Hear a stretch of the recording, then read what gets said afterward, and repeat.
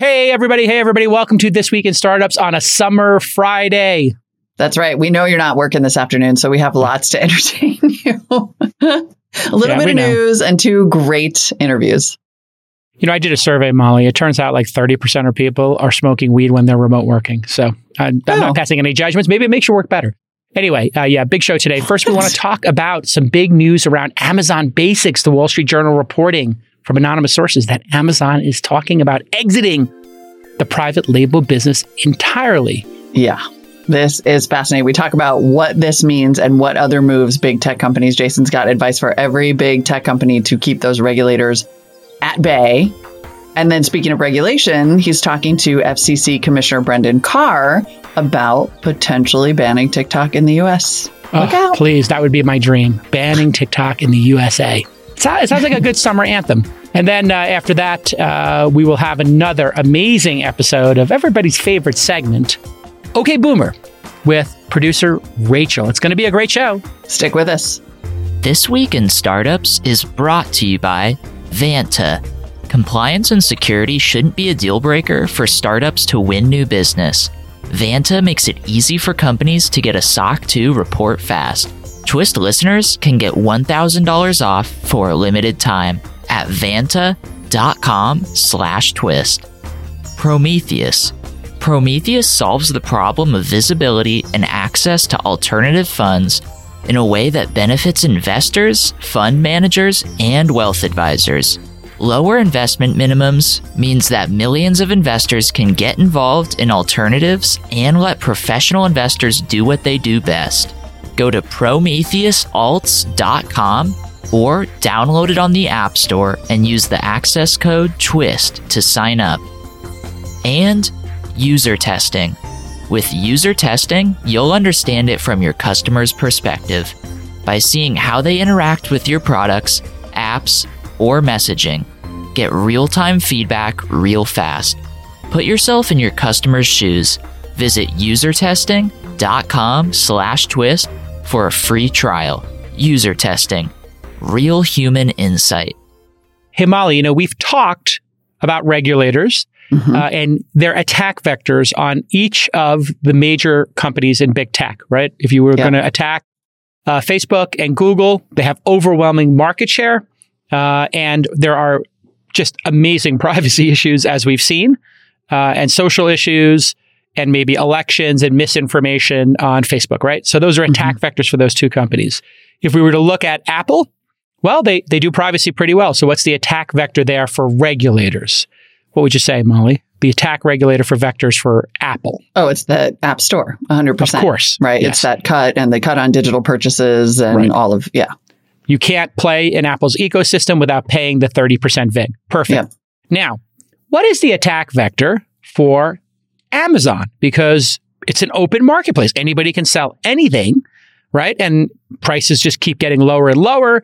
And where's the downside? So what is Amazon, the e-commerce business's attack vector, if you were a regulator?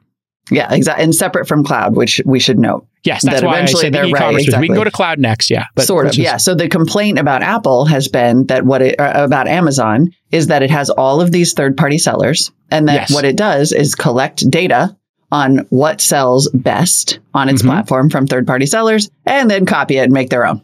Right. And prioritize, in some cases, its own results then in its internal search and push those products first. Amazon's Choice, Amazon Basics. It created its own store out of this. And all these third-party sellers were like, wow, thanks for nothing. Right. So if you think about this, why does Amazon do it? Because they can, I guess. But in the grand scheme of things, is it worth having this massive attack vector on your company? Is it worth having it, Molly? Right. Well, and considering the fact that Amazon's e-commerce business is effectively zero compared to its cloud business, if Amazon Basics was making you all the money, it's definitely worth it. If it's nominal, not really.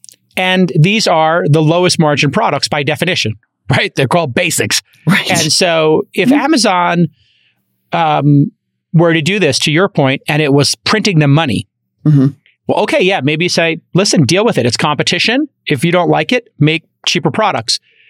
The reason for Amazon to do it is, okay, it builds their brand, I guess, to have more Amazon logos around. Okay, everybody knows what Amazon is. I don't think that that's necessary. So why make, around 250,000 of these products, right? And I'm obsessed with them. I love them. I think it's great. It takes simplicity out. But there were other people like Brandless and other companies that, try to do this. Uniqlo does it for clothes. Mm-hmm. So is it worth it for Amazon to compete with everybody in their ecosystem? I think what they've learned is the answer is no, because they said only 1% of their retail sales account for house brands. So if 1% of your sales creates an attack vector, what's the logical thing to do? Dump it. Cut it loose. Shut it down. Mm-hmm. Well, anonymous sources today told the Wall Street Journal that Amazon has discussed the possibility of exiting the private label business entirely to avoid regulatory pressure. And over the last 6 months, Amazon executives instructed the private label team to cut the number of items offered and to not reorder many of them. Interesting. So this is amazing. This is such a smart chess move. And I think it's something that the other services need to learn from. Yeah, because it is meaningful, right? Like, despite what we have just said about the money, as a pure dollar play, it is meaningful. Like in 2021, Amazon generated $241 billion in net product sales. 1% of that is still almost $2.5 billion. So it's a big number. Not nothing. It's not nothing, but it's only 1%. Nothing compared to getting split up. Exactly. So do you want to get dragged in by regulators for 1% of the business? Do you think if Apple could make the App Store business problem go away for 1% of App Store sales, they would do it? Of course they would. Yep. If Facebook could get rid of their privacy issues by losing 1% of private information collected or 1% of revenue, would they get rid of that? Of course. They would do that just to get out of depositions and getting dragged into, getting pulled into congressional hearings and to the EU and their different, groups. So this got me thinking. Let's look at the playbook for everybody else doing this. Here's my best advice to Facebook. If you want to pull what Amazon is doing here and just totally completely neuter any attack vector, and I've said this before, so it's not a new idea. When everybody logs into Instagram, Facebook say, would you like to have Facebook Prime or Facebook Plus? Would you like to have Instagram Plus? It's $5 a month. We will not track any of your data, or you can use it for free and we'll serve you up custom ads. Game over. It's game over. There's nothing to discuss with regulators anymore. It's true. Now, Apple, how could they do it? Very simple. Apple says, would you like to load one of these other app stores? There are other app stores out there. If you load this app store on your phone, you are no longer under warranty.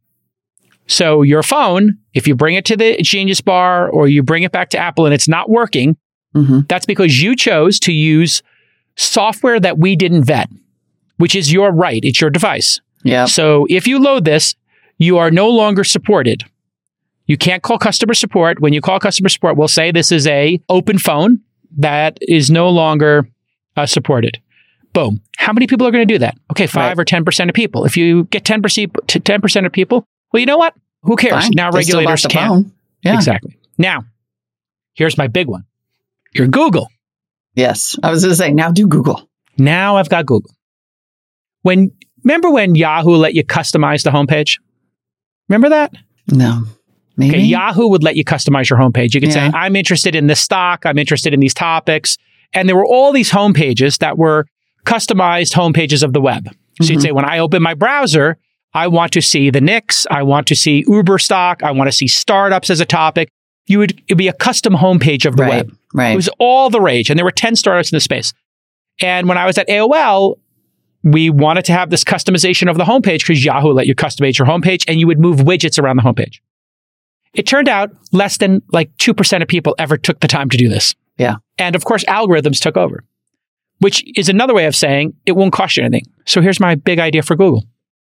And it's kind of based on what U.com showed us when we did our little story about U.com the other day. You click Customize Google Search. And it says, please pick who you would like to use for local restaurants. Yelp, TripAdvisor, or would you like to stick with Google Local? Who would you like to use for news? Apple News, Bing News, pick your news provider. Who would you like to be your default shopping? Amazon, Google Shopping, etc. Nobody's going in there and changing those settings. Right. But then when you get brought up to regulators, you say, it's up to you. Just like when you load your browser, we ask you, which search engine do you want to use? So I think this is going to be a new era of neutering any criticism, which all comes from strategically thinking about where your profits come from and the cost of regulation. So I just went through all of the big companies and I told you how they could avoid ever getting pulled in front of regulators again. The end. The only thing I do want to add, yes, we should note Google actually last week proposed moving its ad business because the Google complaint is manifold comparatively. There's the many search vectors thing. There's too many vectors. Exactly. Google's got more than the one vector. Like the search tweaks, which they should 100% do. Yeah. Let me ask you, would you pick Yelp or would you pick Google Local? Would you pick Amazon Shopping or Google Shopping? Like I haven't used Google in years. Oh, okay. I've been using DuckDuckGo You're one of those weirdos. Okay. Almost a decade. Yeah. You are such a weirdo when it comes to product choices. I'm not even a terrorist. I just, that gets to like Google's multiple vectors is they've got the search thing, but they also have the advertising. They're part of this advertising duopoly. So one thing that Google recently proposed was, we're going to spin off our ad business and put it under Alphabet. Yes. So that we can neuter this regulatory question, although it wouldn't necessarily fundamentally change anything about the ad business. It wouldn't change anything. So I that would be feel window like dressing. You might have a better suggestion for them on that. Yeah, I think that's it's not stupid for them. That's a shell game for them. They're like, oh yeah, the ad business doesn't know the search results. They don't need to know the search results. The organic results come below the widgets. So that's them thinking regulators are dumb. Yes. And it's just stupid on Google's part. Google should do the two things I'm saying. One, let you customize which services you use. So all the stuff that comes up top, you could. And then here's your second one. $10 a month. There we go. No ad Google. Totally. That's what $75 a year or $10 a month. You can have no ads on Google. You just see organic results. And there's a button that says, we would have shown you these ads. Click here to show 6 ads. And so the person does a search. You know what they're going to do? I think half the time they're going to say, show me the ads. I just want to see who's paying for this. Yeah. Yes, now it's perfect. Now it's perfect. Okay, chef's kiss the end. Okay, exactly. Good. So that's it. Notice, how did I do? Oh my God. Somebody sent us a super chat. I know. Okay, here we go. If you send a super chat, 100% of super chats are going to charity. I need to keep a running total of how many we've gotten and how much money. Okay, Nick, can you do that for me? It's probably in the interface somewhere. It's in pounds. Oh, wow. So PR gives us $4.49.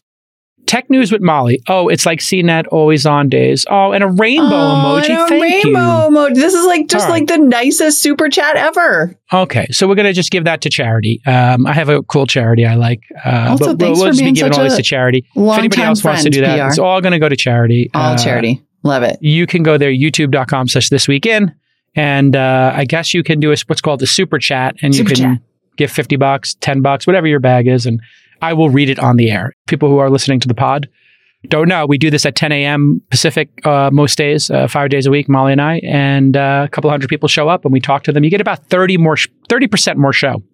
We talk in between the stories that you hear on the podcast, and we banter at the beginning about our personal lives. So it's sort of like a zoo boarding 100 zoo kind of thing. And thanks, everybody. Okay. We do mattress ads. Yeah, exactly. It's really important for founders to understand what SOC 2 compliance is. Basically, if you're a SaaS company or a services company that stores customer data in the cloud, then you need to be SOC 2 verified from a third party to close major customers. It's really simple. If you're not SOC 2 compliant, you can't close the big deals. But SOC 2 verification is brutal. The process is tedious, time-consuming, and expensive. But now there's Vanta. Vanta software makes it much easier to get and renew your SOC 2.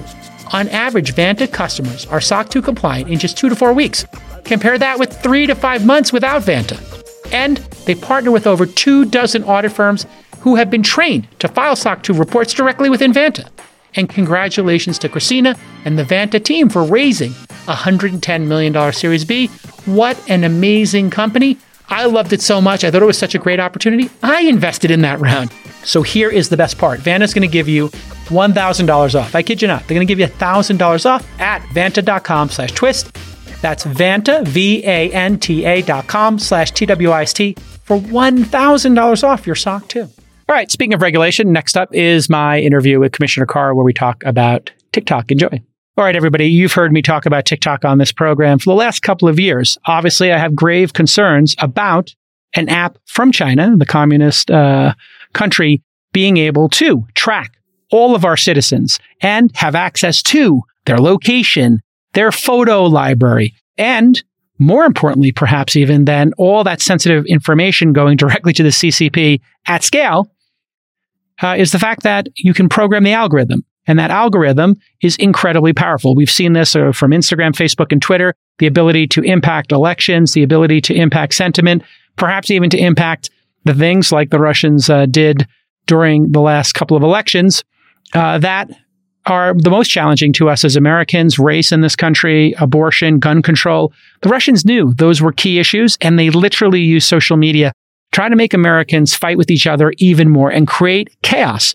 Doing PSYOPs and in other countries is something that governments have done for a long time. And to sit here and think that TikTok, this incredibly powerful company, is not in the control of the CCP, to me, is incredibly naive. It is a huge risk for the United States. And there is a very simple way you can test this and backstop it. We are not allowed to have TikTok, Facebook, Google, Twitter in China. And in fact, the Chinese don't allow TikTok in China itself. So to show you exactly how crazy this situation is, you need only look at the facts and trust your gut on it. Now, I was pleasantly surprised when the FCC actually decided to make a statement on this. And we've had a number of different statements here, and people have taken different positions on what should happen. But Brendan Carr from the FCC is with us today. Brendan, welcome to the show. Good to be with you. Thanks so much. So you heard my little preamble there. You are a commissioner at the FCC. Can you just explain to folks, and I know you've been there since 2014, what does it mean to be a commissioner at the FCC? How many are there, and what is your job? Yeah, so typically the FCC has 5 commissioners, 3 are of the president's party, 2 are not. So I became a commissioner of the FCC in 2017. I started, as you noted, at the FCC as a staffer before that. So I was in the majority under the Trump administration, where there was 3 Republican commissioners. Right now, though, we are 2-2, 2 Democrats, 2 Republicans. We're still waiting for the Biden administration to complete the confirmation process for a 3rd Democrat. And probably the easiest way to think about the FCC is we're basically sort of a mini Congress when it comes to things within our jurisdiction, tech and telecom. So we adopt rules, everything from spectrum to 5G to national security issues as well, including a lot of entities beholden to China, whether it's Huawei or ZTE. So it's an interesting place with a lot going on. We're independent, meaning we don't sort of take direct direction from the president. The Democrats here don't. We didn't when we were Republicans. In fact, we famously didn't agree with Trump on everything and got some tweets sent our way for that. But right now, we're working pretty well. It's very bipartisan right now. Obviously, it has to be with 2-2, and we're getting along really well. So when did you become aware of TikTok and these issues, and why did you choose to write this letter just in the last week or two? Yeah, my interest in these issues really goes back to the work we've done on Huawei and ZTE. That's where I really first gained inside knowledge into data flows back into China. And with Huawei, at first, people were sort of skeptical as well. What's the big deal? You know, it's in all over Europe, South America, Africa. We went to our colleagues in Europe and said, hey, this is a problem. And they were sort of skeptical. But the tide really changed on that. Now we've taken concrete steps to the FCC against Huawei, ZTE. We then expanded it into China Mobile, China Unicom. These are telecom companies that wanted to connect to the U.S. network. And we either revoked their authorizations or denied them authorizations. And TikTok is one that I've come to, really only in the last, few months.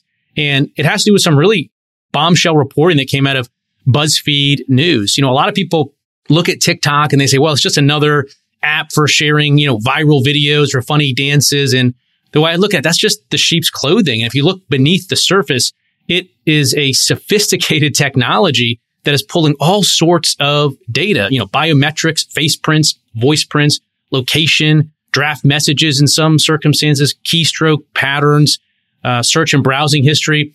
Now, some of your viewers might say, well, you're naming every single app that's built out of Silicon Valley. And to some extent, that's true. But what's different here with TikTok is two things. One, for years, TikTok has been asked point blank, how much of your data is being accessed from inside of China? And they have engaged in just a pattern of gaslighting on this. They've either dodged the question entirely and said, well, don't worry, all U.S. data is stored in the U.S., and we don't share directly with the Chinese government. Again, that's not answering the question of how much is being accessed by China. And two, unlike Silicon Valley companies, any entity that is doing business with the approval of the CCP is doing so for one reason, which is to help maintain the CCP stay in power, or you don't get to do business in China. These aren't, profit-seeking entities. So when you combine those two, I got interested. And then again, that bombshell report from BuzzFeed a couple weeks ago said, contrary to TikTok's representations, quote, everything is seen in China, according to leaked internal audio recordings between TikTok and their Beijing-based ByteDance. So that's what was concerning to me. And so I decided to write a letter sort of in parallel to the national security concerns, which is to say, Google and Apple, you have app stores. You represent that they're safe places to go and download things. And you have policies that directly deal with data flows. And if an entity is misrepresenting where your data is going, that's a violation of your App Store policy. And they've enforced it before. They've kicked apps out where data has touched servers in China surreptitiously or otherwise engaged in surreptitious data flow. So my view was, while the federal government needs to get its act together, and we can talk about that, in the short term, again, sort of separate from Apple and Google making a national security determination, just apply your App Store policy to these misrepresentations about data flows and give them the boot. But I understand that's a big ask of those companies.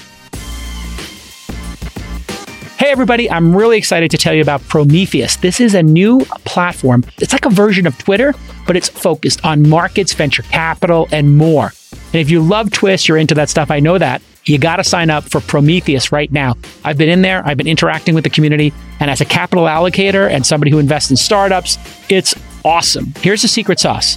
Prometheus has a bunch of fund managers like myself and potential LPs, limited partners who invest in funds like myself on the platform. This is the social network I have been waiting for. And if you're going to raise capital, you can do it right in the app. But imagine you're an accredited investor, right? Like myself. Well, Prometheus is going to help you find new fund managers to back. Every year, I back one or two new fund managers. So now I went in there and there's a tab. Like imagine the Explore tab. Well, for me, I go in there and I found all these new managers I could back. This is stuff that was previously spread through word of mouth, right? Like just people emailing people or meeting them at conferences. Well, now you can find all these new fund managers that you want to back on Prometheus. And if you're a fund manager like myself, they're going to give me access to potential LPs so I can fill up my fund and meet more people to join the party and invest alongside me in startups. I couldn't believe it. My mind was blown when I saw Prometheus. And if you're a civilian and you just want to learn, well, Prometheus can help you learn from all these awesome fund managers. I was posting some of my J trades on there and getting great feedback. Prometheus solves the problems of visibility and access to alternative funds. And it has lower investor minimums. So that means a bunch of investors can get involved in alternative funds and let fund managers do what they do best, invest. So go sign up for PrometheusAlts.com. Let me spell that for you. PrometheusAlts.com. PrometheusAlts.com. And right now, I want you to stop what you're doing, go to the App Store and search for Prometheus and install it. In order to get in, they're going to ask you for a code. You want to guess the code? It's TWIST, TWIST.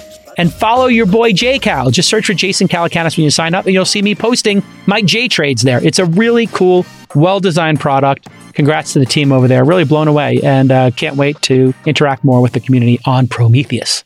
It's a big ask, but I think it's the right ask to make to challenge them on it. And also, as you heard in my little preamble there, TikTok is not allowed in China, is my understanding, nor obviously is Twitter and Facebook and Google and other services. The fact that we do not have a reciprocal arrangement with China, what does that tell you? Yeah, I think reciprocity is a great starting point for international relations. And while I have focused up to now on these data flows back into China, there's a lot of concerns, and you've gotten into it before, about foreign influence campaigns and what is these videos and these messages and the virality of it. I mean, you've talked about Minions and getting kids to buy suits, an unprecedented thing. I mean, it's hard enough to get someone to vote. I mean, try getting a kid to go out and buy a suit and wear it to the movie. So there is a lot of concern as well on the foreign influence side as well.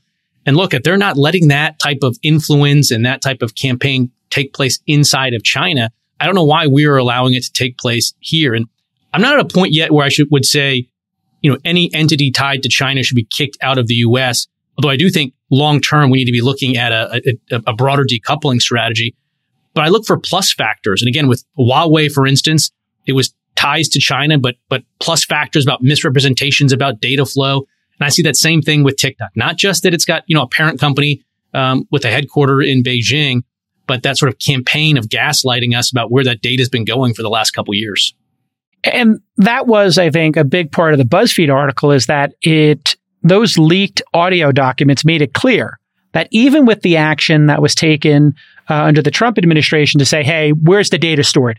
Where is it physically stored? Now, if we're all accessing information here in the United States from our computers from all around the world, it does not take a genius to understand that where data resides on a global high-speed internet does not actually matter. It could be in the U.S. and be completely compromised by the Chinese Communist Party, correct?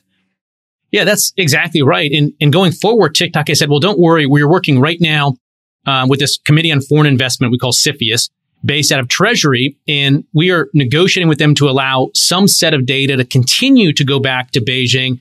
But going forward, it's going to be under tighter restrictions and tighter controls. And to me, this is like an IQ test because I trust CFIUS. I trust that they're smart, but I don't trust TikTok. And in fact, in that BuzzFeed article, there's a quote from a TikTok policy person. It doesn't disclose who they are in the article that looks at that future control and says, at the end of the day, it remains to be seen whether that data can continue to be accessed by product and engineering, presumably in Beijing, because at the end of the day, China built those tools. They were built inside China. So at this point, with the level of trust that I have in TikTok, I think the only thing that should be happening right now is a full and public disclosure of all data that was accessed inside of China. Where did it go? And to your point, there's no way to wall off access to data once it's inside of China. They have a national security law that compels people to assist China in business industrial espionage and other activities. There's over 100 CCP members that has been reported just inside of ByteDance, the parent company's single Beijing office. And again, just last week, Christopher Wray, the head of our FBI, did a rare joint appearance with his MI5 counterpart and said, our greatest long-term threat is China. And they're going to use any tool at their disposal to achieve their nefarious ends. And to just recap the starkness of that moment with the UK and the US coming together and saying to all tech companies, assume you've been compromised already. Assume there are people inside your organization from the CCP. It's very clear that if you can be infiltrated in an American company and have your data compromised, which the Saudis did at Twitter as but one example in a long list of examples, what would they be able to do in a company they own and control? They said in these recordings, if you haven't heard them as an American, go to BuzzFeed and go search for them. These recordings were obviously done. We don't know who taped them, but somebody who is very concerned on the technology team. There are consultants involved. There's Oracle's cloud that's involved. And then there's the American employees of TikTok. They're all discussing that they have no idea how any of the tools work, how the algorithm works. It's all a black box to them. And the quote that one consultant said to the other colleagues was, and I'll just read it here so we're clear exactly how dire the situation is. I feel like these tools, there's some backdoor to access user data in almost all of them, which is exhausting. They don't even understand the people working at TikTok, the consultants who've been charged with separating and handling this issue. They have no idea, and they could be working in good faith, I'm sure, but they have no idea how they work, which means they're all backdoors. The level that the Chinese government goes to in spying is unbelievable. Why would they not take this easy buffet of information and data that they already own? Yeah, it's concerning. And, the federal government here, we're sort of pointing in a few directions like the scarecrow from Wizard of Oz. We've got almost every military branch Army, Navy, Coast Guard that has now barred TikTok from government devices. We've got our national security agencies that have taken the same type of action. Even the RNC and the DNC campaign arms have warned their politicians about using it, and yet it continues to proliferate. In fact, I'll be testifying later this week at a House hearing where we talk about TikTok in the context of the military, in the sense that it's still very, very popular, even though it's banned from official devices. There's sort of a viral sort of meme on TikTok where they're telling people to upload videos inside their barracks, and now have that stuff uploaded from around the world, not just multiple U.S. installations, but the UK, Kuwait, you name it. And it's one of the most popular things on TikTok is videos of U.S. military equipment. People jumping out of airplanes, and it's fun. It's like breathtaking stuff. And again, it's multiple fold. It's one, what are people seeing once that stuff is viral and going up there? Two, what is all the data that's being pulled, location and otherwise, while that recording is taking place? And to your point, what sort of foreign influence is going on once they're getting, deeply embedded with influencers that are part of the U.S. military? So it's concerning, and we got to move faster at the federal government. Again, there's a process being run out of Treasury right now called CFIUS that's looking at this. The Commerce Department has its own process that's looking at this. And then just recently, two stalwarts of national security, Senator Mark Warner, Democrat, Republican, Marco Rubio, the chair and vice chair of Senate Intel, wrote to the Federal Trade Commission, basically raising the same set of concerns I did in my letter to Apple and Google, and said, we think there's been misrepresentations about data flows. We want the FTC to investigate. So we've got a bright spotlight on it here in DC, but we got to go faster. We can't just sort of have the status quo of data going back to China. We got to get going. Trump raised this a couple of years ago, but all things Trump, you either, we're all in or all against it. But now it feels different. It feels like we're getting some thoughtful, bipartisan appreciation for the threat that TikTok presents. Experience what your customer experiences with user testing. Whether you're launching a new product, a prototype, or a marketing campaign, you'll get great video feedback straight from the people who you want to reach most, your customers. The User Testing Human Insights platform lets you understand it all from your customer's perspective, and it allows you to target your exact audience, ask any question or request to perform tasks, and most valuably, get a window into their world. And unlike focus groups, which can take weeks or months to deliver results, with user testing, you get to see real reactions and hear real opinions really fast. You'll get responses in real time and at the speed your business demands. Get insights into what's working and what's not, so you can adjust your message, refine your user interface, and understand exactly how people are responding to and interacting with your product, service, or brand. The result? You feel what your customer feels, so you can build the best experiences imaginable. So here's your call to action for a free trial. Visit usertesting.com/twist. Usertesting.com/twist. User testing, real human insight. If our military has banned it, should that not be just a snap auto ban and an easy layup for the Biden administration to say, listen, I know you love this app, and this functionality now exists in a bunch of other places, so you can go use those other platforms. And I'm sorry if you've fallen in love and are addicted to the app. We understand it's a delightful app, but this is a national security risk, and I need to do an executive order to tell Google and Apple to ban it. That's what should happen right now, isn't it? That's what I think should happen. I mean, look, India, the world's largest democracy, has taken that action. Now, maybe you could say, well, there's some unique situations between India and China, given, border disputes and whatnot. Maybe that sort of influenced that as well. But yeah, I think that's where we should be at. I mean, again, we've taken hard action on Huawei and ZTE. But again, a lot of this stuff, when you scratch below the surface, there's still some holes there. Like even most people assume Huawei is booted out of this country. Not so. What we did at the FCC was we have this federal subsidy program that we use to support internet builds in rural communities. Almost all of the Huawei gear was being funded through that initiative, and we cut Huawei off so you don't get any more funding.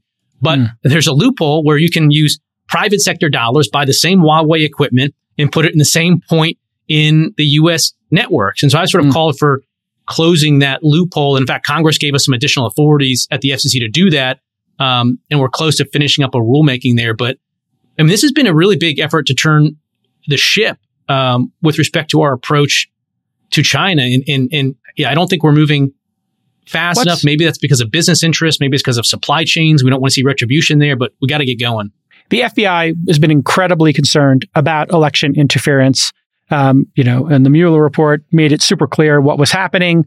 We could debate, is Trump, I know a lot of people have some beliefs that all this was like fake news. But the fact is, the Russians are trying to influence every election and trying to create chaos on all sides. That is something we cannot dispute. So if we know that is happening with the Russians, and our true rival in the world on the global stage is China and will be going forward, and that's the most acute issue for us on a foreign policy basis, clearly, and will be for some time, do we not think that election interference alone and that possibility is out there for the Chinese government to say, you know what? We're just going to tweak the algorithm and make this candidate do better because this candidate will have more China-friendly policies. Or we want to distract America, so therefore we'll take something like race, abortion, gun control, things that we have a very hard time dealing with as a country, and we're going to dial those up. Is that not the obvious reality that we're going to be facing in the next election? Yeah, I think that's a real concern about foreign influence campaigns. And if my memory's right, there was some election, I can't remember, in New York, and one of the candidates either was an outspoken sort of critic of the Tiananmen Square crackdown or otherwise, and we saw sort of evidence of China sort of weighing in and trying to put a thumb on the scale against them. I'm not saying that was a TikTok effort, but yeah, I mean, once you have these things in people's pockets, once people have people's eyeballs on these screens, who knows what can happen. We have rules at the FCC. If you want to buy, a broadcast TV station, one, you can't reach 100% of the population because we have rules that limit the percentage of the population that any one person can reach through a broadcast radio or broadcast TV.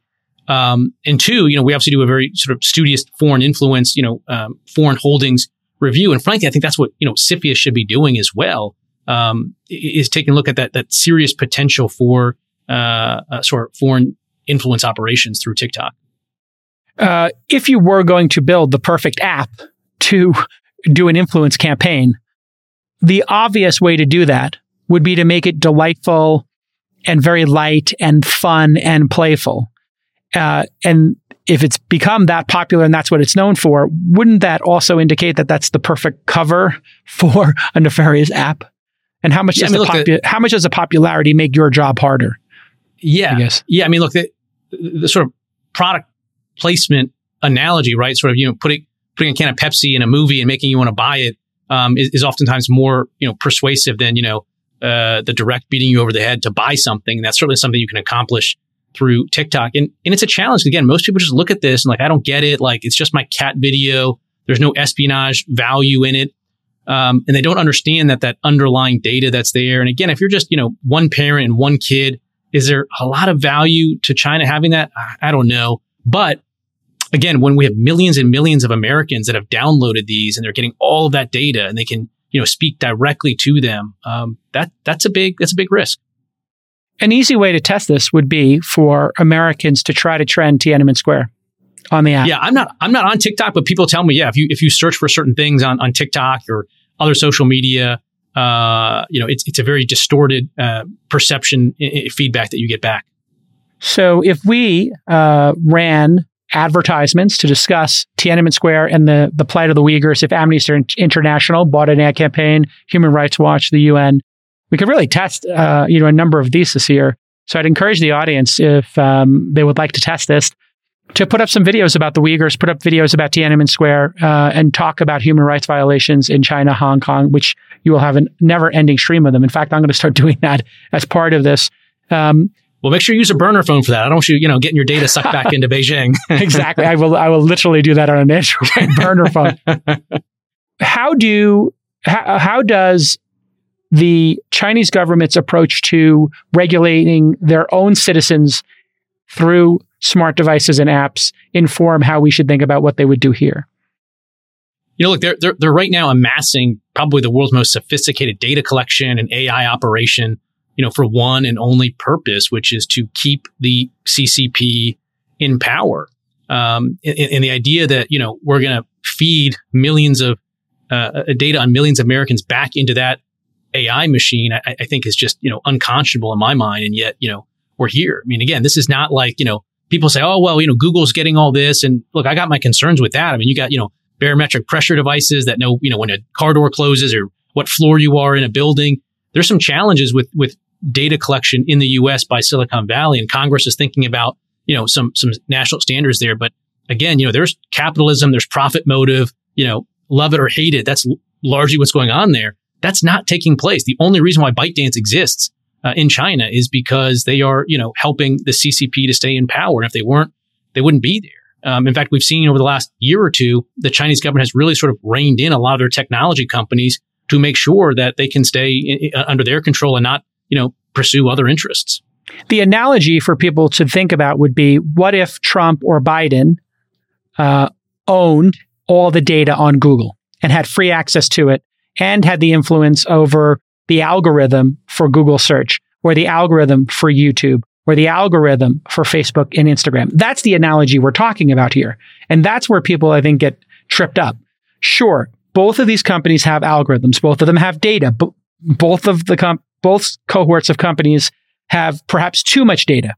But one of them is controlled and at the behest of the Chinese Communist Party. And here in America, Google will fight you. You have to fight with Google over getting data. The government agencies, if the FBI wants something from Google, they have to file through a judge and a court to get that information, correct? Yeah, you're right. There's a pretty robust process of, subpoenas, and Google and everybody has these transparency reports. You can look, they get, hundreds of thousands of requests from the US government for data, whether it's Congress or a national security agency. And by and large, they push back. They fight, they defend their users' rights. That doesn't exist in China. It is a national security law that's no court review, no independent anything. Once that data gets inside of China, Katie barred the doors. It goes right to the CCP. Who are you coming up against as friction for your position? When I saw it, I said, hey, this is a bold step. You must have gotten blowback. Is there blowback from one political party or the other? Is there blowback from certain agencies? Is there blowback from lobbying? And then, let's answer that one. Who's giving you resistance? And then who's giving you support? Well, I asked for responses from Google and Apple for last Friday. They both said they weren't able to put something together by Friday, but I do still expect to get a response from them. Some of the pushback has been, well, you're just a single FCC commissioner. Your letter isn't official government action, meaning that it's not an official action of the FCC, which requires a vote of all of us. You don't have legal authority to compel Google and Apple to do this. Or they've said, you shouldn't tell a private business what to do, which generally I agree with. But, in the context of national security, I think it's entirely appropriate that all of us speak up. I mean, not to be glib about it, but we say in national security, see something, say something. And so I did. And so we'll see what Google and Apple say. Again, they're deep supply chains into China. I understand we'll put them in a tough spot here. My fellow FCC colleagues, I've spoken to all of them about this issue. And, I guess their view, potentially not speaking for them, is that, well, maybe it's not core FCC the way Huawei and ZTE were, because those were FCC fundings, or China Mobile, which was an FCC license. But I'm more than happy to sort of recede and let the Federal Trade Commission, take the lead pursuant to that letter from Senators Warner and Rubio. So some of the pushback has just been about, who are you at the FCC? Why don't you focus more on, this other stuff? My view is, I'm a guy that, understands data flows into China because of my work here. And I'm going to speak out when I see an issue. Do the other three commissioners support you? If it was put to a vote, would they vote yes or no? I don't know. I don't know where they would come down. I mean, again, it's not something that's in our wheelhouse of direct regulatory authority the way Huawei, ZTE, or China Mobile is. Got it. Okay. But as a general matter, look, pushing back on CCP is a rare bipartisan issue in DC. Schumer was on a letter a couple years ago with Tom Cotton raising concerns about TikTok. We have followed through with some tough actions on various entities tied to China. So I don't sense any softness inside the FCC. Any pushback would probably be, do we have direct enough regulatory authority to do something? Conspiracy theory out there is the Facebooks of the world are trying to ankle TikTok. Your thoughts?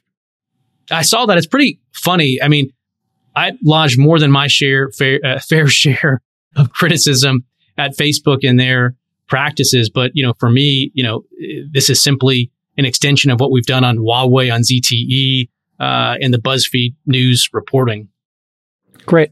DJI drones, maybe we could pivot to that for a quick moment, if you have time. Yeah, I'm concerned about that as well. I mean, look, it to some extent, it's very similar to what's going on with TikTok in the sense that these are very sophisticated platforms. And so I put out a call almost a year ago now, again, asking our national security agencies to give a thumbs up or thumbs down with their final view. I think there's enough there for me to be concerned.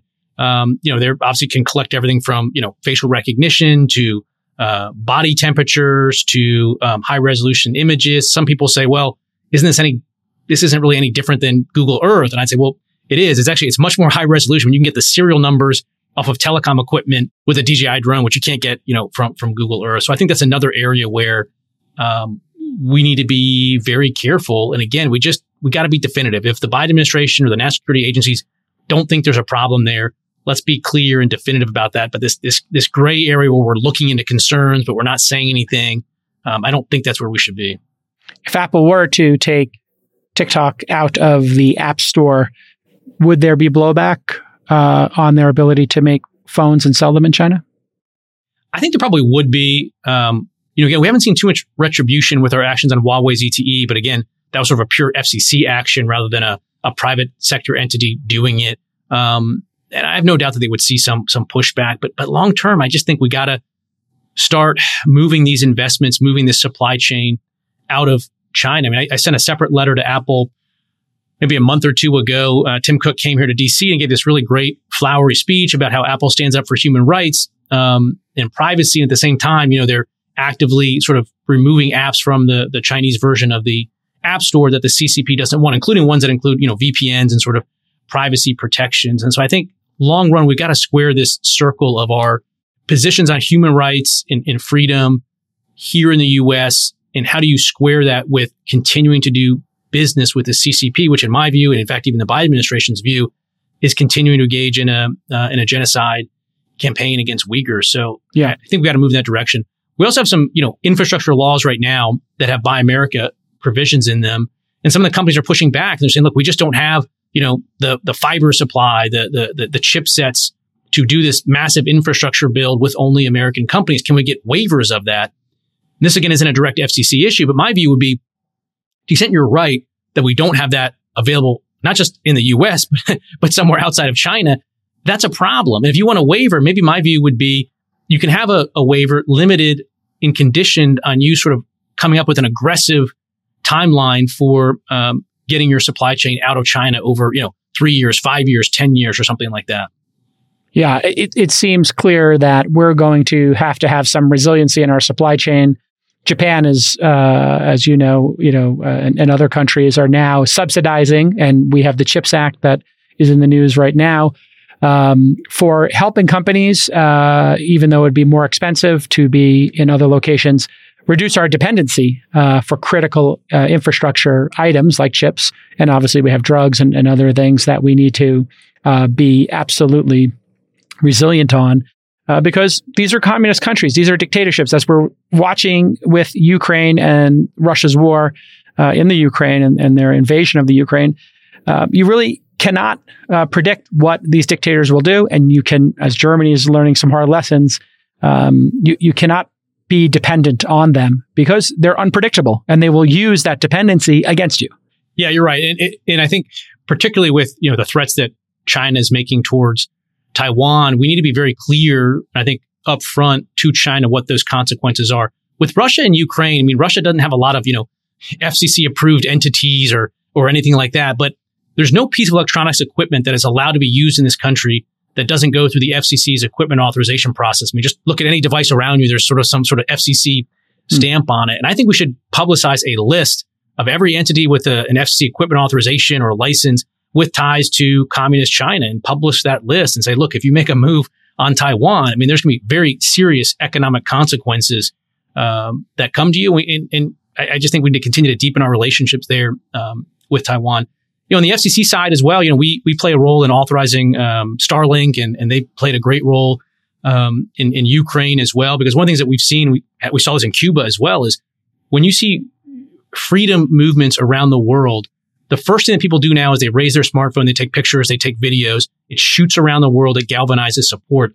The first thing that an authoritarian regime does is they shut down the internet. They don't turn the internet off entirely. They have, sophisticated ways of identifying, chats and messages and stopping that stuff from getting out. And I think Starlink and other technologies are a great way of preventing authoritarian regimes from shutting down those the internet. And I raise it now because this week is the 1 year anniversary since those massive Cuban protests that we saw last summer. Yeah, I mean, in fact, Tiananmen Square and the Tank Man, that one video changed a great perception of what was going on in China. If you don't know what the Tank Man video is, and you're under the age of 40, you could go. You can go just type that in, and you won't be able to see it if you're in China, but you'll be able to see it everywhere else of a man standing in front of a tank. Tell me more about Starlink and there's obviously 2 or 3 other competing products coming. What impact could that have on communication freedom, in communist countries around the world? Maybe you can expand on that a bit. I think it's really interesting technology. I mean, a lot of people, not you, but a lot of people think of these, satellite technologies. They think of the original systems, which were these, school bus size satellites located far away from Earth, high, latency that didn't, make sense for internet connectivity. But these new generations of low Earth orbit satellites are really providing remarkable speeds and throughput. We're excited about it at the FCC. It's not the solution for 100% of the country. A lot of politicians in DC will say, well, great, we spend over $10 billion a year right now subsidizing rural internet. Let's just shift everybody over to Starlink and stop spending $10 billion. But the Starlink system can't handle, the entire U.S. population. So there's going to be an important role for it, particularly in rural America. But to your point, more broadly, you look at Cuba, you look at Ukraine, there's a real need for the ability to stay connected either when terrestrial networks in Ukraine are damaged or in Cuba when there's an authoritarian that shuts it down. And so, look, we've long seen that, the free flow of information over the modern means of communication accelerates the downfall of those that govern without the consent of the people. And this started with, leaflets back in the revolutionary era. We had, Radio Free Europe. In fact, right now we continue to send radio signals into Cuba.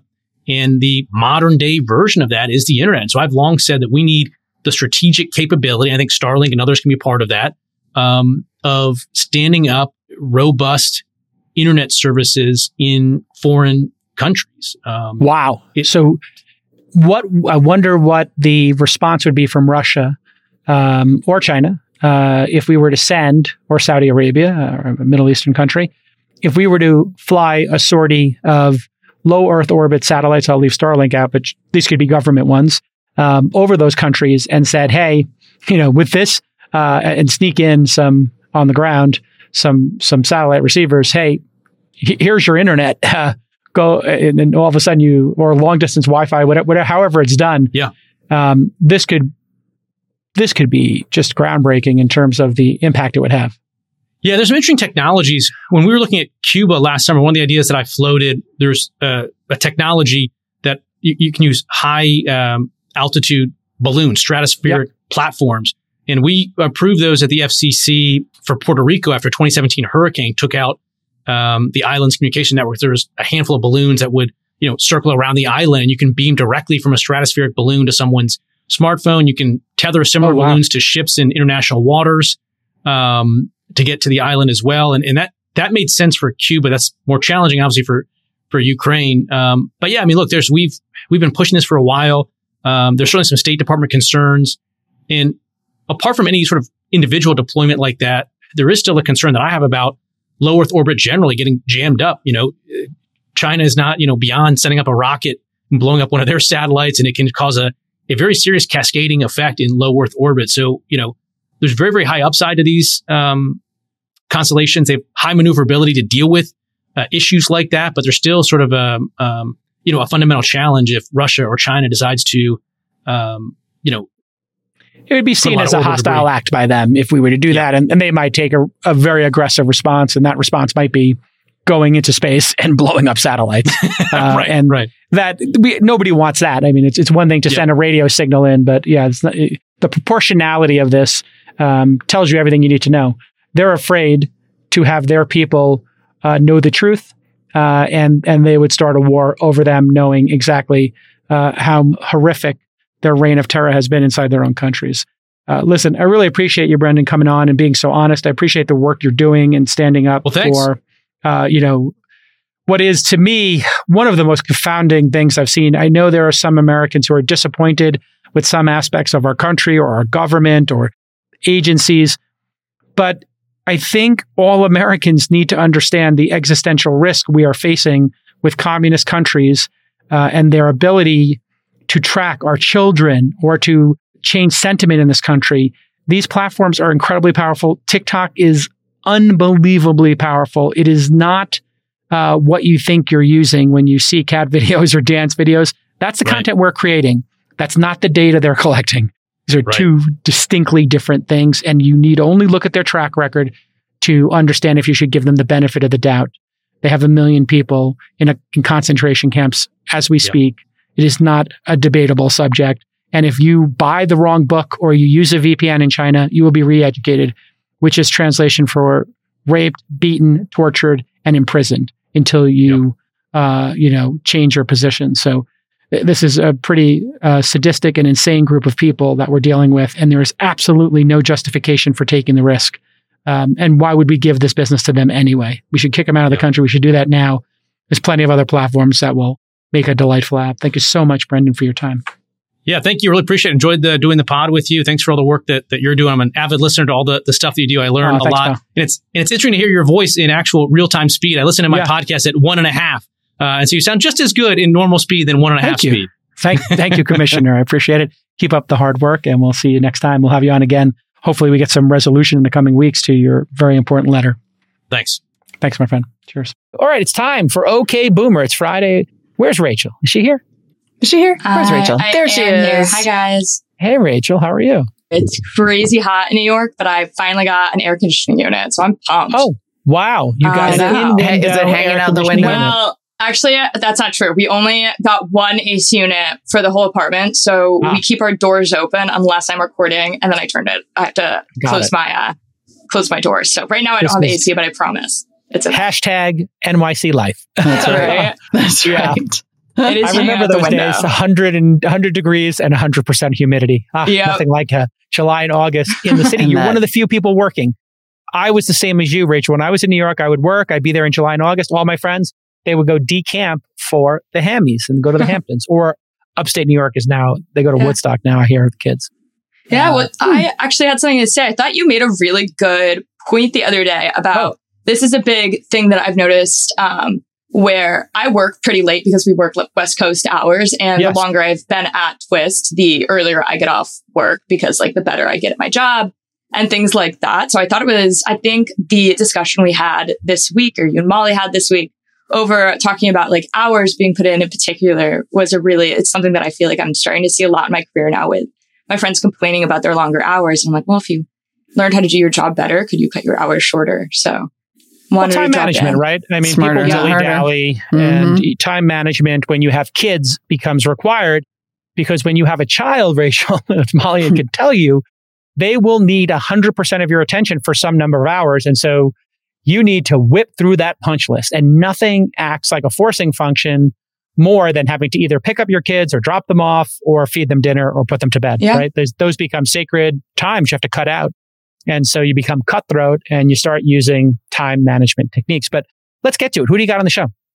So this is the first time I've ever had a reoccurring person come on the show. Eric Button was actually on episode 1372 to talk about his experience as a founder at Miami Hack Week. And his company finally came out of stealth. He is the founder of a fintech company called Contrast. Okay. What does it do? Yeah. It enables credit card users or debit card users to get cash back when they buy goods made in America. So I thought that was really interesting, right? Yeah, really cool. Leap out the app. America. You know what? You know who loves America? Heck yeah. Molly. Molly loves America. Heck yeah. I'm just saying you could have gotten a lot of cash back on a Peloton until yesterday. Yeah, now it's in Taiwan. So no more Pelotons for you. But you can buy Tesla for America. Wow, what that's a great so idea. Interesting. All right, so you're going to talk about how he became a founder, why he thinks the space is important, and I love this, why he chose to stay in New York City and not move to Miami. Yep. So that has been, I feel like more Gen Z people that I've had on the show talk about Miami than SF as another place that they want to locate. So that was a really interesting conversation here from another party.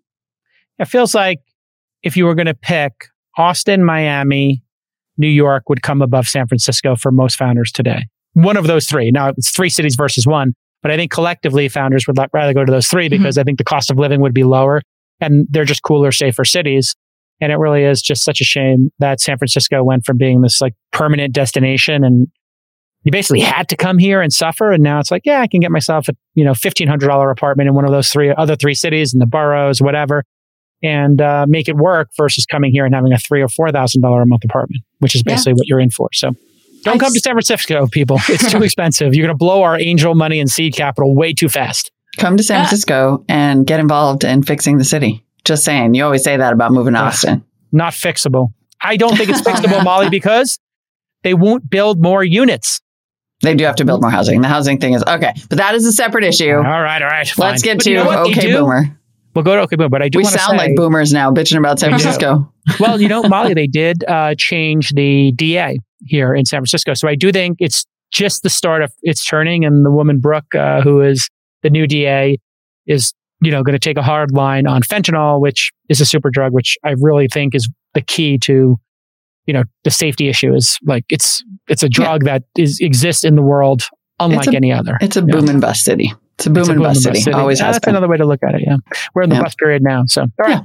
Okay, Boomer. Okay, Boomer. Okay. Here we go. Okay, Boomer. Thanks, guys. Thanks, Rachel. Sorry to pull you into our Boomer discussion. Totally. Okay, Boomer. I understood the assignment. Thank you, Eric Button, for joining us again on an episode of OK Boomer, or segment of OK Boomer on an episode of This Week in Startups. You guys might remember Eric because back on episode 1372, he was actually the one who gave me the little tour of Miami Hack Week, which was super awesome. And since then, Eric has had a startup come out of stealth. He's the founder of Contrast. Eric, let us know what Contrast is. Thank you again so much for joining us. Totally. Yeah, good to be back on for a second time. So Contrast is a credit card and debit card that gives you cash back when you buy from Made in USA businesses. So before we dive into everything, I keep saying that the first time we met in Miami was a super awesome experience. However, we both live in New York. Why do you not live down in Miami? Like, what experiences have you had between the two cities? Yeah, so we started our startup in Miami. I think that was just an outgrowth of a fellowship we were in that was, located in Miami. But we are a fintech startup. New York is kind of the ground zero for fintech startups, so it makes sense to be in New York. And also, Miami is great. What I love about Miami is there's so much optimism around startups, but it just doesn't quite have like the density of startup people quite yet to make it worth it for us. Have you ever thought about moving out to SF? It's crossed my mind. I have a lot of friends that are trying to get me to go out there. Actually, some friends that are moving from New York to there. Wow. I think it's definitely a little more of a down to business kind of focus on your workplace. But like I said, New York is the center of fintech. It just seemed like, the best place for us. And before New York, you said in Miami to do a fellowship. The fellowship that you did was amazing. I've actually spoken to other founders, including Patrick, who was the founder of Flapjack, that was in that same circle with you. And I've heard amazing things, but were you living in Miami before that, or did you just move down there for that experience? I actually was not. I was in New York before that. And just in and out of New York. I grew up kind of near the city. So that probably honestly factored a bit into the decision to kind of stay in New York with our startup. Yeah. So outside of This Week in Startups, Eric and I have become friends since he was first on, and I got to learn a little bit more about your life before becoming a founder. And New York is not the only cool place that you've chosen to live. You lived abroad for a little bit, and I'm going to brag a little bit for you, but you have a crazy cool history with being a pilot. So at 21, you became the youngest professional Gulfstream 280 pilot and have spent over 2,000 hours flying private jets across North America and Europe. That is awesome. And for what I know, you lived in Europe for a little bit too, correct? Yeah, you did a better job than I would kind of describing it. I am flattered. But yeah, my first career, I skipped college, went straight to flight school, ended up flying private jets for high net worth individuals and some corporations. That took me to London for a bit. So Rachel's from Germany. We've been to a lot of the different esoteric places in Germany. But yeah, that was my background. Ended up realizing that I love building things, and I started a business on the side and grew that to a point where it actually made more sense to pursue that marketing agency over flying. And then that took me to some startup clients, which kind of drew me into the startup world, and ended up running product and some design and light engineering roles for some startups. And that kind of got me interested in consumer tech. And that is kind of the road that led up to Contrast. Very cool. I don't really hear the private jet pilot to founder pipeline often, so that's super cool. And do you ever think that there would be a time where you would move back to London and try to operate your startup over there? Absolutely not. I love London for visiting, but yeah, United States is home. I really appreciate what this country's given me, and I think it's the best place to start a startup, and it'll be that way for a few decades more, at least. Yeah, it would be pretty silly, I guess, too, if you moved over to London when you're making a cash back. When you made the Contrast actually gives you cash back when you buy in America, is your whole thing, right? Totally, we're an American focused company where our goal is to get more people spending dollars that stay here in the United States. So it definitely makes sense to be here in the United States, and that's like a very big part of what we do, like. The clothing we wear, like I wear made in America clothing as much as I can. I kind of cheat with the Stan Smith sneakers because they just look too great. But even there, like I'm thinking like, how do I get, buy shoes that are made in America, and our whole company, our customer support will be here in New York as well. So why is that something that you're passionate about? Yeah, I think maybe that was probably an outgrowth of also of being in Europe, and seeing, what a, economic environment that is less risky or a little more risk averse in the United States, seeing what that does to culture and to progress. We have something really, really special here where ambition is celebrated, failure, there's usually a decent kind of soft landing if you do fail. And we have just like a lot of things, like we have AC in our houses. A lot of people, outside this country don't have that. So we're blessed more than we tend to realize. Yeah, Away actually has a really good ad, like Away suitcases, where I thought it was really interesting. I think it was for 4th of July a few years ago. And I'm not sure if this is anything you believe in or anything, but this was a good ad nonetheless. It says, if you want to be a better American, get out of America. People who travel know what it's like to not belong. They're the ones making a choice to be different, taking strange trains, saying the wrong things, experiencing the world on someone else's terms, and then they come back, less afraid of what they don't understand and more empathetic to everything around them. We could use a few more people like this. So this 4th of July, think about leaving home. It's a good way to love a country. And I think that is a really great ad, like I keep saying, but I also think that your story really reminded me of that. 100%. I think that's so on target. I actually spent this 4th of July working at a coffee shop for a few hours. And two individuals walked in, and I couldn't not hear their conversation. And they were just complaining about the United States for a full, 45 minutes. And the conversation alternated between talking about a business they were starting in the United States and wanting to leave the United States because they're tired of this place. And I couldn't help but think, that business would be excruciatingly hard to build in Europe, but you're wanting to leave the United States. Obviously, it wasn't a logical conversation, but I think once they get the perspective, and hopefully they do move out of the United States, they'll realize what they've had here. Yeah.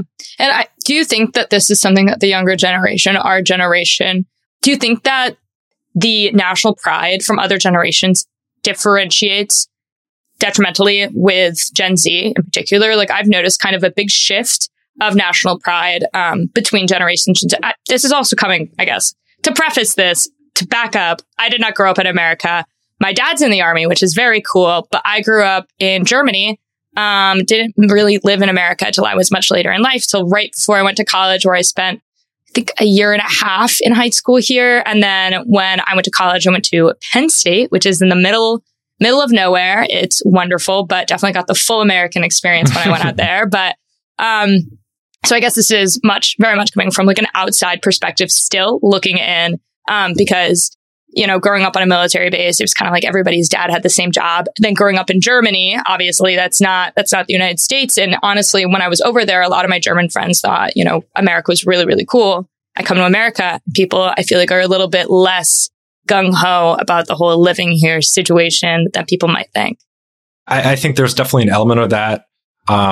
I didn't go to college, so I think that may have actually been a benefit to kind of make me want to think for myself and evaluate things for myself instead of just kind of getting caught up in the mimetic, attitude towards, whether this is a great place or not, which I think it really is. Yeah. Oh, so you think these big changes in like whether or not people are really enjoying living here come from those 4 years, like once they leave high school?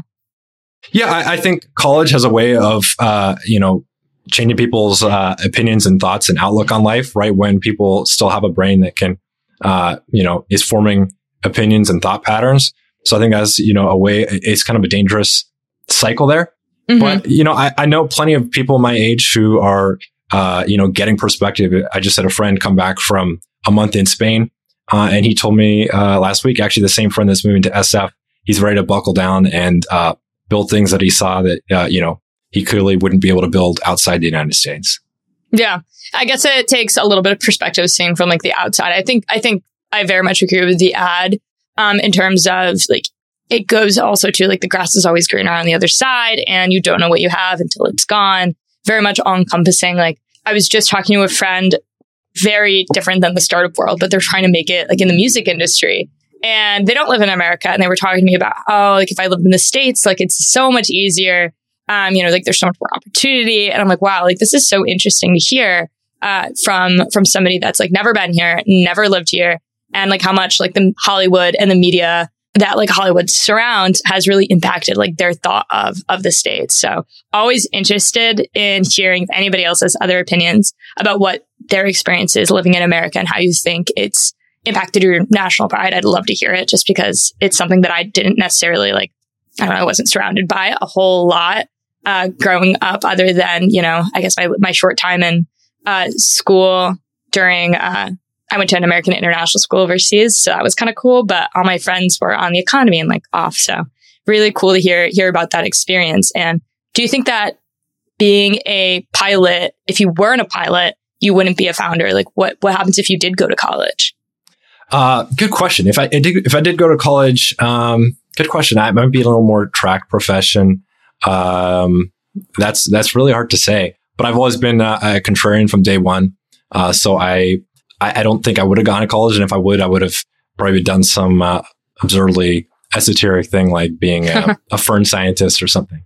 Yeah, I could see that. One reason why Eric and I kept in touch after Miami is he has great book recommendations and really good Wikipedia rabbit holes. So I can totally see you have gone to college somewhere where you can do one of those like build your own majors and done something like completely absurd. And I still think you would have made your way into founding a company. Honestly, I feel like you're very much like a natural go-getter. I know your brother also works with you. Do you mind talking a little bit about what it's like working with a sibling and how that might differentiate working on a small team with people that aren't necessarily related to you? Yeah, that's a really good question. I think we're fortunate because my brother and I have the same macro goals, but at a micro level, we approach things from a different level. So we both recognize that we're very risk friendly. We have very high risk tolerance at the macro level for our life decisions. But at the micro level, we're very different. He's a little more cautious. He wants to see the numbers, and I'm more like, let's just get that meeting on the books. Let's sign that deal. And he's more like, let's slow down. Let's diligence this for a minute. So I think we complement each other well, because we're heading in the same direction, but we might not take the same route to get there. Yeah, no, that totally makes sense. And do you see mistakes made by other founders around your age that are being made that you think are really avoidable? Yeah, as far as mistakes made by other founders, I think one thing that's worth shying away from is trying to catch a train that's leaving the station versus maybe thinking ahead and thinking for yourself. So maybe a bad startup to be doing right now is jumping on a crypto train when you could be thinking towards health tech or hard tech or maybe the future of AI. Or just, an unpopular opinion, because like our startup, we run into some headwinds where we're slightly unpopular from the stance that, we're building something that is slightly political, which is a little bit of a headwind, but it's also an advantage because it's kind of like a wide open space for us.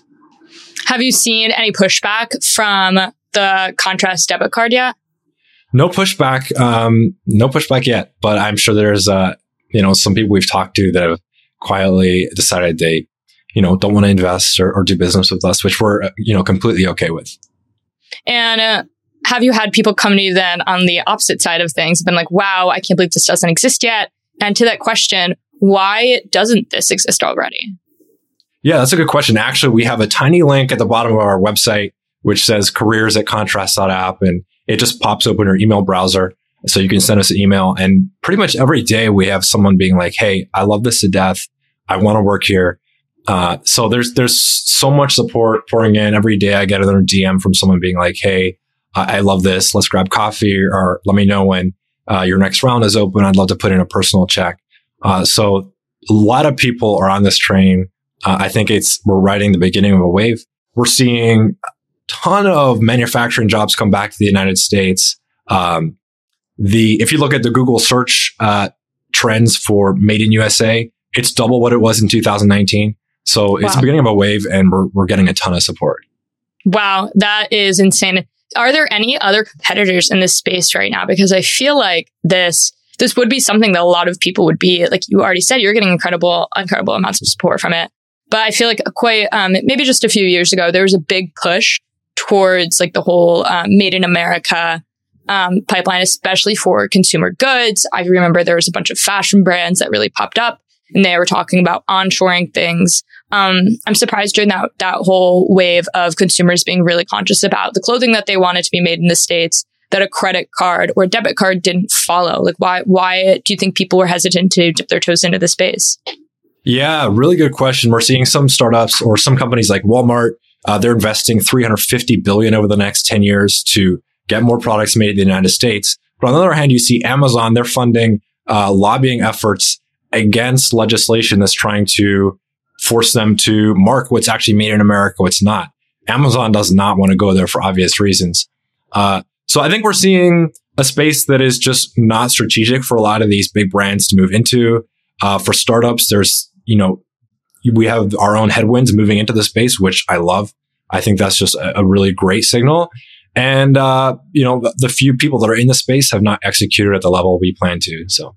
Really? And what do you think the biggest issue is with executing? Like what is the big problem that people are running into?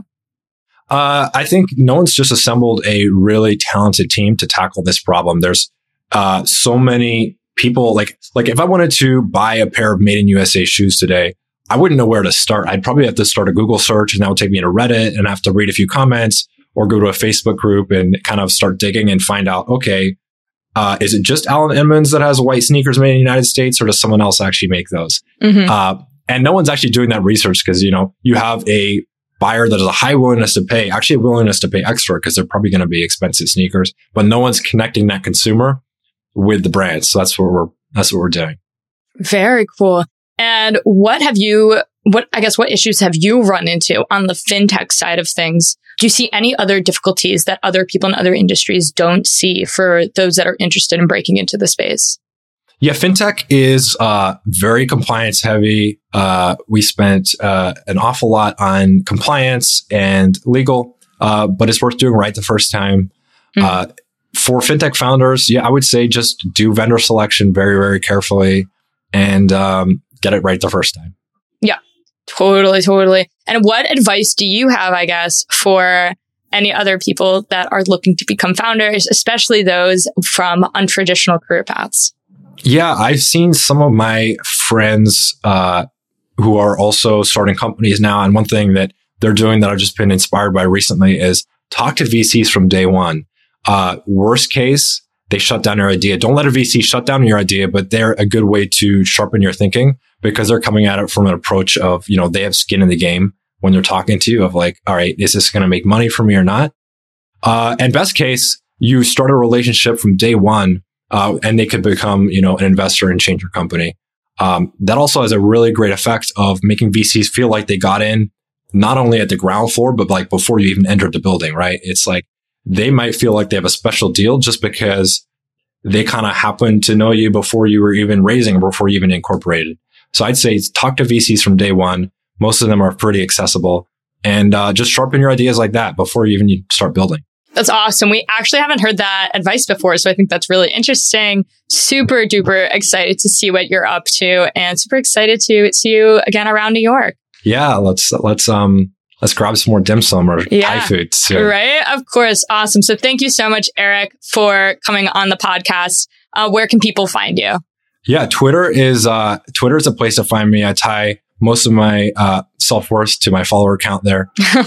It's Eric Jacob Button on Twitter. So my first name, Eric with a C, Jacob, and then my last name, Button. Give me a follow there. Send me a DM. I will definitely respond. So awesome. Thank you so much again, Eric. And if anybody else has a recommendation for who we should have on a segment of OK Boomer, you guys can find me at @_Rachel Braun, also on Twitter. And I do not tie my self-worth to my follower account. So if I don't answer the DM, just DM me 2 more times and I'll be sure to see it. Yeah, or DM me and I will. Or DM Eric. I will call Rachel. Perfect person. Awesome. Thanks, Eric.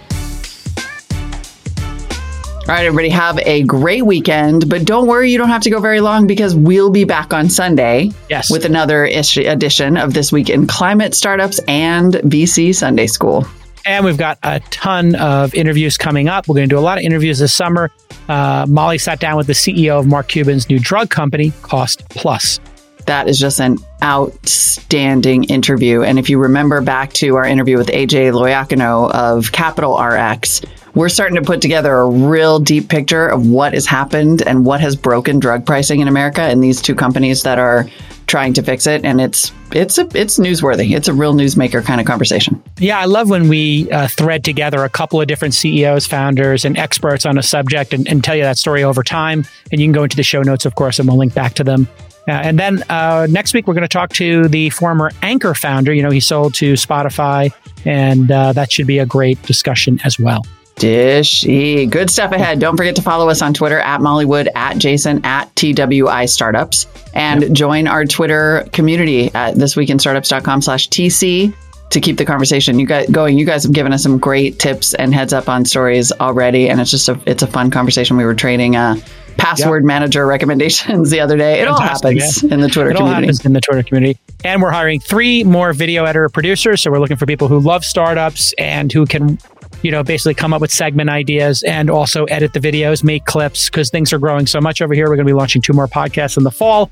And so if you are a video editor and you love the topics we cover, like tech and the future and All In and This Week in Startups and the 2 new podcasts that are coming, you can just email your resume to producers at thisweekinstartups.com. The producers will get it and we'll set up an interview. But we're looking to build the team here because things are going so great in podcast land for us. Get in here. Join us. And have a good weekend. It's a fun time. We have a fun time in our group Slack, in our iMessage group. So, and we'll buy you the latest gear and you get to work from home and you get paid a good salary and you get a little piece of the carry too. So it's unlike any other video editing job. You're actually going to be like in the center of power. So it's kind of a cool gig. Join us. Good stuff. Okay. All right. Have a great weekend, everybody. Bye. Have a great weekend.